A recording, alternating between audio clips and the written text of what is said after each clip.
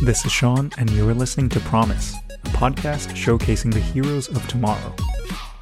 Every episode is an exploration on the idea of promise itself. Whether that's the potential for success or the commitments we make to get there, I speak with exceptional, purpose-driven people on their journeys to change the world. This week, I sit down with Jordy Kitsky, founder of Flux Robotics. Flux Robotics is building AI-powered robots to help us grow better, healthier, and more environmentally friendly crops. We talk about the unseen complexities of farming and getting food to the table, the history and impacts of pesticide use, life on a farm in rural South Australia, the considerations taken in designing robots with and for farmers, and a dream to put power back into their hands. Please enjoy my discussion with Jordy Kitsky.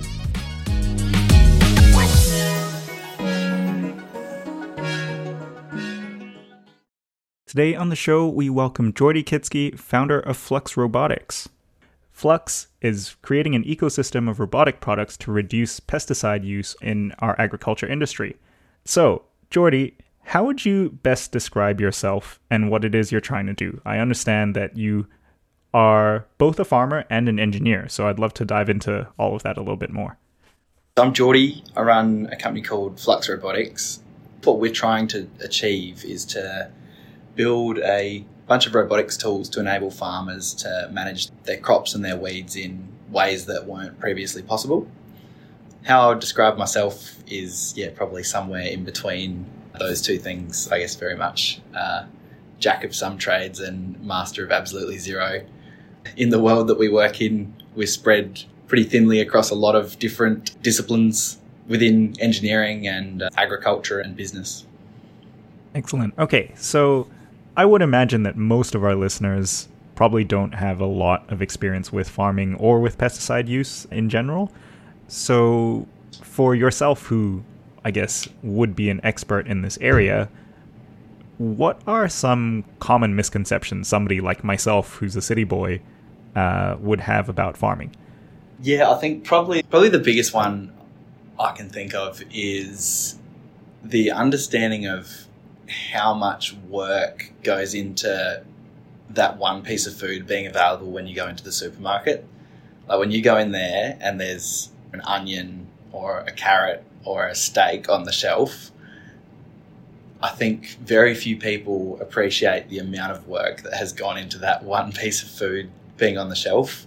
The intricacy and the effort and the energy and the thought and the time and everything that has gone into that being there, from the genetics had to be bred for that particular variety of banana, and then they were grown, and the farmer managed all of the diseases and pests and nutrition and climatic events, and the crop almost got taken out from a flood, and then, it had to be picked by hand, and then it went into a packing facility, and they were working enormous long hours in the packing facility, and then it goes on a truck and then into a DC, has to pass all these QA checks, and then onto a supermarket. And I've skimmed over like 99% of what happens, but just the phenomenal amount of effort and work that goes into producing food, I find astonishing. I think probably like most people just haven't had exposure and just wouldn't even think of half of the things that happen along the way. Yeah, totally fair. I think for most of my life, it probably wasn't a concern until the last couple of years when we've observed food prices going up and we start to understand shortages a little bit more and supply chain constraints a little bit more. Now, you've mentioned a couple of interesting things there. I'll have a few follow-up questions related to that. But to begin with, just thinking about pesticide, which is the area that you're playing in, that Flux is playing in, if we look at the history of pesticides, they've been around for a really long time, and through the 20th century, we would have used something like DDT, which ended up being tremendously terrible for the environment and for our health. And we've come a long way since then. So why does pesticide use still matter for you? Yeah, well, I guess firstly, pesticide hasn't really been used for a very long time. So prior to, say, 1900, we didn't really have any pesticides there. If you go back like several hundred years, you'll see examples of people using things like copper and sulfur to manage different diseases. But in terms of synthetic pesticide production, it's sort of an interesting backstory. So probably the key thing that triggered the invention and production of pesticides was the World Wars, and primarily World War One, which was, I think it was known as like the Chemical War or the Chemists' War. Pesticides haven't really been around all that long in the scheme of, agriculture has been going for about 10,000 years or so, depending who you ask. The interesting thing when you look at pesticides like DDT is they came out and everyone assumed that, this is good. You can go on Google Images today and type in DDT advertisement and it'll come up with these adverts encouraging people to use DDT to keep the flies off their babies and stuff. And it wasn't really until probably Rachel Carson's Silent Spring came out in the 60s, which I think it was like a decade later that DDT was actually banned, and people realised the flow-on effects that probably weren't as obvious in the early days. So to answer your question why it still matters, the systems we have today definitely have much more rigorous testing and safety standards in terms of the pesticides that are being developed, and then once they are released, the monitoring process. But again, to answer your question, I guess like most of the farmers, I'd say majority of the farmers I speak to every week are saying it is a massive priority for them to be minimising the amount of pesticide they're using. And I guess that must be partially from an environmental perspective and partially from a cost perspective as well, right? Yeah, definitely. It's both sides of the street. Yeah, gotcha. Okay, so I'm going to circle back to a couple of things that you mentioned in your previous response around the complexities of getting something grown and into the supermarket and onto our plates. You mentioned that there's a huge range of variables. There's inclement weather conditions, like if we just look at what's happened in Australia over the last, say, 3 or 4 years, we've had tremendous bush and grass fires, we've had tremendous floods across a lot of our growing regions. There's been rat infestations as well. So this is all based on crops that need to grow outside and deal with the environment. So what are your thoughts on growing food in more controlled environments like we see with hydroponics and aquaponics, for example? Yeah, I would say indoor cropping is not at all my specialty. I grew up on a grain farm and sheep farm, and that's where I've done most of my work. So there'd be people much more educated in this area than me. However, I guess from the maths that I've looked at, it's quite a capital intense way to produce food in those environments. And I think we're seeing that with a lot of the vertical farm companies around the world and the various situations they're in at the moment. I do think it seems like there's a place for them, particularly in counter-seasonal productions. We're down here in Adelaide. If we want tropical food, it has to go a couple of thousand clicks on a truck. There's potentially ways that the indoor and controlled environments can help to balance some of that, compared to an outdoor production where your temperature is controlled by the environment, your water is controlled by the environment, and you have a substrate which has an amazing ability to grow food, being the soil, which is really full of nutrients and beneficial microbes. It becomes quite expensive if you have to build all of those systems from man-made materials, as in irrigation systems and the soil substrate and the shelter, and you're pumping a heap of energy into controlling the atmosphere. Right, makes a lot of sense. Okay, now let's talk a little bit more about you, Jordy. Now, you've mentioned that you've grown up on a grain and sheep farm. How did you go from farming outside of Adelaide to engineering and then on to founding Flux? Growing up on the farm is where I developed my passion for farming and agriculture, because you're just exposed to it every day and there's a plethora of interesting problems to solve. And like you were saying before, in regards to how many variables you're working with, you're trying to work out like what variables are the dials that we can turn to grow better crops. And that sort of just becomes an addictive problem to solve. The other side of it is, on a farm, you're often like quite a distance from at least a city and often a town. And so you have to find ways of solving problems yourself, which pretty much forces farmers to become self-taught engineers, because, things break and you're often in situations where an hour of time can be a significant amount of money. And so, yeah, you're forced to learn by jumping in the deep end on different things. And I think that's why you find pretty much all farmers are very practical people who can fix things, as they say, with a bit of baling twine and a piece of wire. And so that's probably what helped start me down the path of building technology. I guess like prior to Flux, I co-founded a company in the photonics industry. So we were building laser systems to measure the quality of meat. And that's probably where I learnt more of the skills that you don't necessarily learn on a farm around software development, AI, electronics. And then when I started Flux, because it was just me at the start, I guess I had to learn a lot of that stuff into more detail. And to be honest, I learned most of it from YouTube and then just sitting in front of a computer or a bench, beating my head against the wall, trying to make things work. Amazing. Well, you've gotten this far. We'll see how far you can keep going. Starting off with the company that you founded previously, obviously there's definitely a pattern of the kinds of companies that you're working in. They're sort of all revolving around agriculture to a certain degree. So what made you decide that Flux would be your life's work? What opportunity did you see here?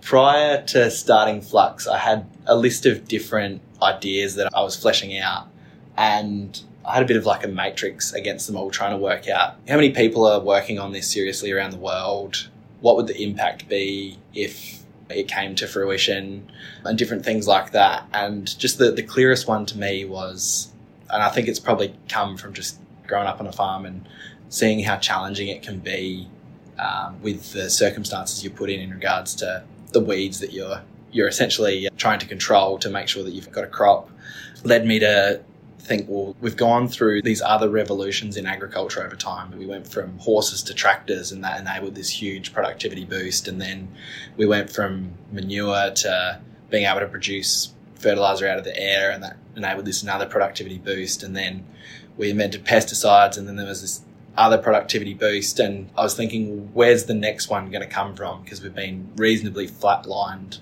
for a fair while. And I just thought, if we can grow better crops with far less pesticide, I think that is just going to have such a positive impact on farmers and farming and consumers and the environment. So might as well give it a crack. Excellent. Obviously, you would have looked at this matrix, but on top of that, ultimately, if whatever solution that you create, you're going to have to sell to your customers, who presumably would be farmers. So how did you validate these ideas that you were having with your potential customers? Yeah, so this comes back again to how many different variables there are in agriculture. So when you're trying to build something for agriculture, it's not like you just build it for agriculture. There's, I don't know how many different crops we would grow in Australia, probably at least 100, maybe more than 200.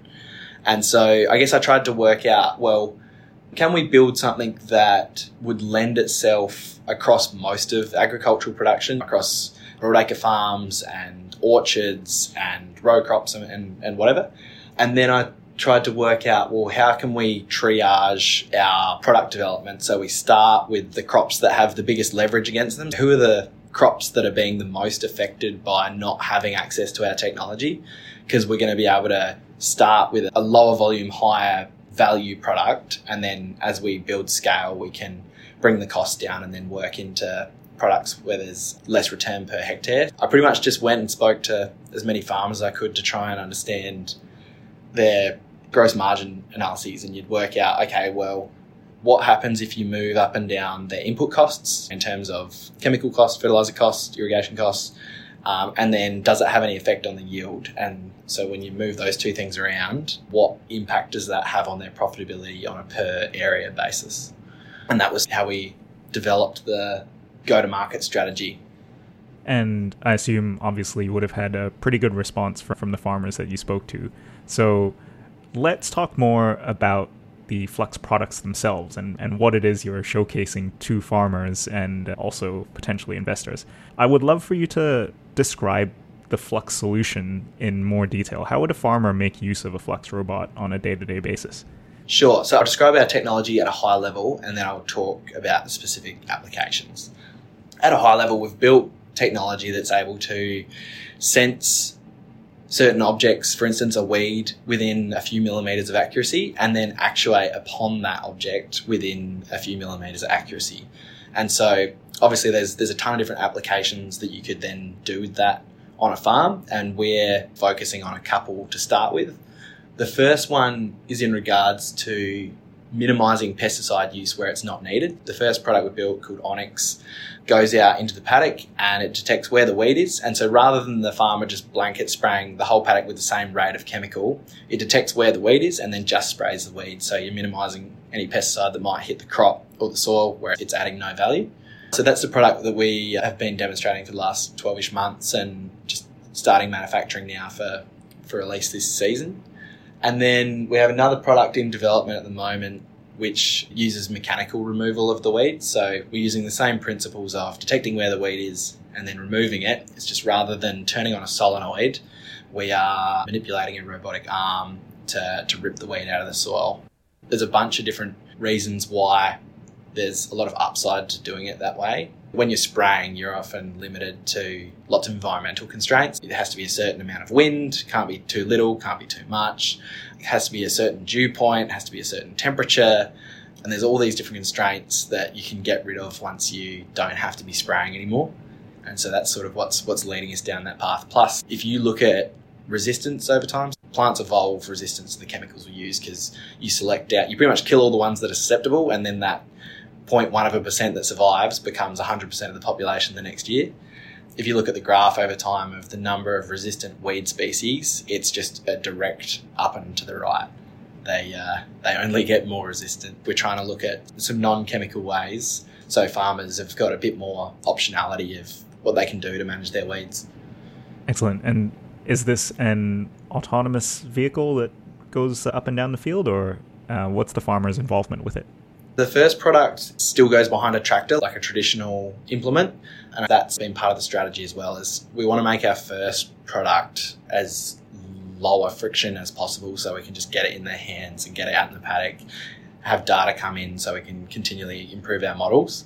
The second product I mentioned, I believe, has to be autonomous. We have had people ask us to build a tractor-mounted version, we'll see. But yeah, removing the labour components frees up a lot of possibility with the technology. Okay, great. You've alluded to it with the design of your second product, but I'm curious, with your first product, which is pesticide focused rather than mechanical removal of weed focused, how do you be precise with what kinds of pesticides you use when there are so many different kinds of pests? Like even comparing not just different types of weeds, but weeds versus insects or mold, for example. Yeah. Our primary focus is on weeds at the moment. Weeds are generally, it depends what crop you're in, but they're generally the most challenging because if you think about it, they're the most genetically similar to the crop you're growing, so they're the hardest to manage. Agriculture is a pretty complex system. So there's a whole bunch of feedback loops that happen in regards to how you manage your crops. Often you'll see insects and disease as a result of another variable in that system. And so we think that first things first, let's focus on getting the weed management and the stress on the crop as low as possible. And then let's see what the pest and disease pressure looks like. And then we'll start to think about how we might manage those. And that could look entirely different because, often those things are a function of things like sugar content and nutritional content and plant stress. Right. Okay. Now, you mentioned the different kinds of variables associated with when and how you should be spraying pesticides. For example, the dew points, the levels of wind speed, etc. Whether or not it's your first product or your second product, how does Flux cater for the different kinds of plants that farmers might be growing and the different growing conditions that are needed for these plants? For example, we might go from grain farm and wheat fields where you would have grown up all the way to fruit trees in northern Australia and the variety in terrain as well. You can have flat ground, sloping ground, hilly ground, rocky ground. Yeah, how does Flux cater for all of this stuff? We've tried to design our technology in a way that will lend itself to each of those different production systems, and the way we're doing that is largely through modularity. We're designing different groups of products to suit those production systems. Definitely one of our challenges is how do we make it general enough that it serves a broad number of farms without having 10,000 SKUs. So we have like a bok choy robot and a garlic robot and an onion robot and a banana robot, because it would just become a nightmare to manage and you wouldn't get a lot of the benefits you get from scaling up the volume of technology. We're more thinking about grouping it into sets of production systems. For instance, we're working on a row crop machine at the moment. We're about to start work on the orchard equivalent, which is essentially the same thing. It's really just the mechanical design of how you mount to the tractor to get it to suit that production system, and then the same again for broadacre. All right, so not long after you and I first met, I happened to come across a video, which I'll link in the show notes, covering a US-based company called Verdant Robotics. And it was a video about their so-called sniper robot that was able to shoot pesticide at specific weeds. So it sounds like a fairly similar solution to what Flux has. So why would somebody choose Flux over this other company that happens to be getting a lot of media coverage? Yeah. Firstly, agriculture is an enormous industry. If you look across all the different continents with all the different commodities that are grown, there's just a massive market that needs to be served. So I think it's good that you can look around the world and you can see a bunch of different robotics companies solving different problems. At a high level, the way I look at how Flux is slightly different to lots of the other companies around the world is farming is in our DNA. Everything we do is based on the farmers that we're talking to and what they're telling us they want, which is probably a bit of a contrast to, you might look around the world and see lots of people with shiny tools that they're saying, hey, we've got this awesome technology, it can do anything. It might seem like it's sort of the same thing, but it has a massive implication when we're designing our systems, or the parts that we're choosing, the cost versus reliability of those, and what we think will happen to those once they have 1,000 hours of use on farm, and the way the user interacts with our technology versus if that's a farmer or a farm labourer. All of those things has a massive implication into the actual product design and the price as well. Now, obviously, keeping in mind that we're based in Australia and you are building these robots in Australia to begin with, Australian farmers, considering we don't have very much manufacturing capacity and capability in Australia anymore, have you faced any challenges around building these robots here? Probably not, given the scale that we're at the moment. And as you know, there's a lot of access to a lot of really good technology at the moment, whether that's laser cutting or 3D printing or CNCing. So I would say no, we haven't faced any challenges around manufacturing our units to date. Okay. And if you were to scale beyond Australia and perhaps, for example, broaden to the US where that other company is working, would anything need to change in Flux's product lineup? It'll absolutely evolve as we spend more time in those countries and get to know the nuances of their production systems. The principles always remain the same of farming, but it's more of a case of how we can adapt what we've built for Australia to other continents. I guess part of our strategy of going overseas is to start with the countries that are most similar to Australia, both in terms of production system and farm economics, because that's where our product and our price is going to make the most sense. But then, of course, we're going to continue to expand into places where it's probably more different to what Australian production systems look like. So what are those countries that are most similar? The US, I would say, is the most similar, and then parts of Western Europe, and then increasingly so South America. All right, now, looking forward to this hypothetical future where you are scaling to all of these different continents. What are Flux's next steps at the moment? Our focus for this year is just getting as many machines out on farm around Australia as we can and servicing those farmers and learning from them and learning from their experience with the product so we can refine it before we properly pour the fuel on the fire. I'd say that's our focus for the next few months and for the rest of this year. Excellent. Okay. And bearing in mind that, as you've alluded to already, a lot of your time is spent working with farmers, and I presume the rest of the time is spent on product development. So I'm curious Do you have any dream organizations that you'd like to partner with? Yeah, and sometimes it's at the same time. A significant amount of our software development has happened in a paddock. The dream organisations for us are just really interesting farmers, the ones that are pushing barriers in different ways or have different thought processes around things and trying to have a swing for the fence on things. Working with those guys is always really fun and also really valuable for us and our product development. We're always open to at least having a yarn with farmers who are interested in what we're doing and having a chat from there.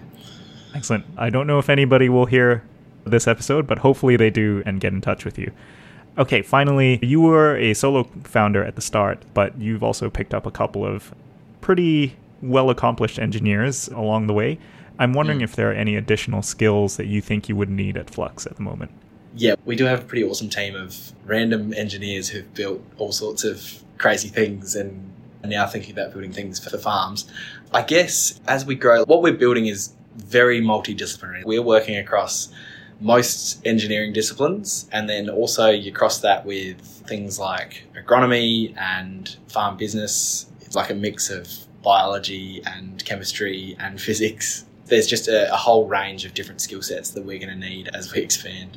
If people have just a thirst for solving really difficult problems and have an urge to try and build products that are going to make it easier for farms to grow better food, if that's something that would get them out of bed in the morning, then that's probably a better measure of whether they would be a good fit for us versus whether they have a PhD in soil physics. Perfect. Everybody loves a go-getter. All right. Assuming that you end up solving all of these problems, if everything goes right for you looking into the distant future, what do you think the world looks like then? I guess the dream outcome is that farmers are in a place where they've got a set of tools in front of them which enables them to manage their farm in exactly the way that they want to. Because at the moment, farmers can find themselves, not always, but often in a scenario where what you're growing and the way you grow it is dictated upon by the weeds that you have, the pests that you have. And so to be able to put the power back in their hands by building them tools to help them would be the dream. Excellent. Now, bearing in mind that you've got the first few lines of products that you have are purely robotics focused, in order to build out a full suite of tools for all kinds of farmers the world over sounds like a pretty big ask. So what do you think you personally need to do and commit to help build that?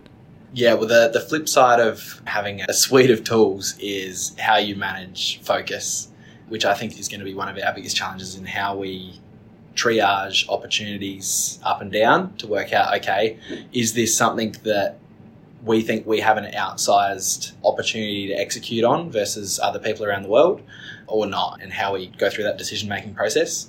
And outside of that, what we need to do, the team you mentioned before, if Flux were to fail, it would not be from a lack of trying.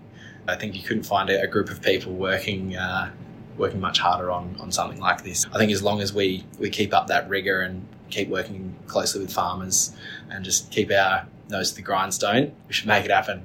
Excellent. I couldn't think of a better way to finish the conversation. Jordy, thank you so much. Thanks, Sean. That was awesome. The last thing that I'll get you to do is to drop any social media info or contact info in case anybody here would like to reach out to you. Find me on Twitter at Jordy Kitske, JordyKitske. Excellent. Jordy, thank you once again. That's it for today's episode of Promise. Be sure to subscribe to get the weekly episodes on your favorite podcast platform. Do you think you or someone you know would have ideas worth sharing? Send me an email to sean@promise.fm. Otherwise, subscribe and stay tuned to learn from tomorrow's heroes, and what we've got is promise.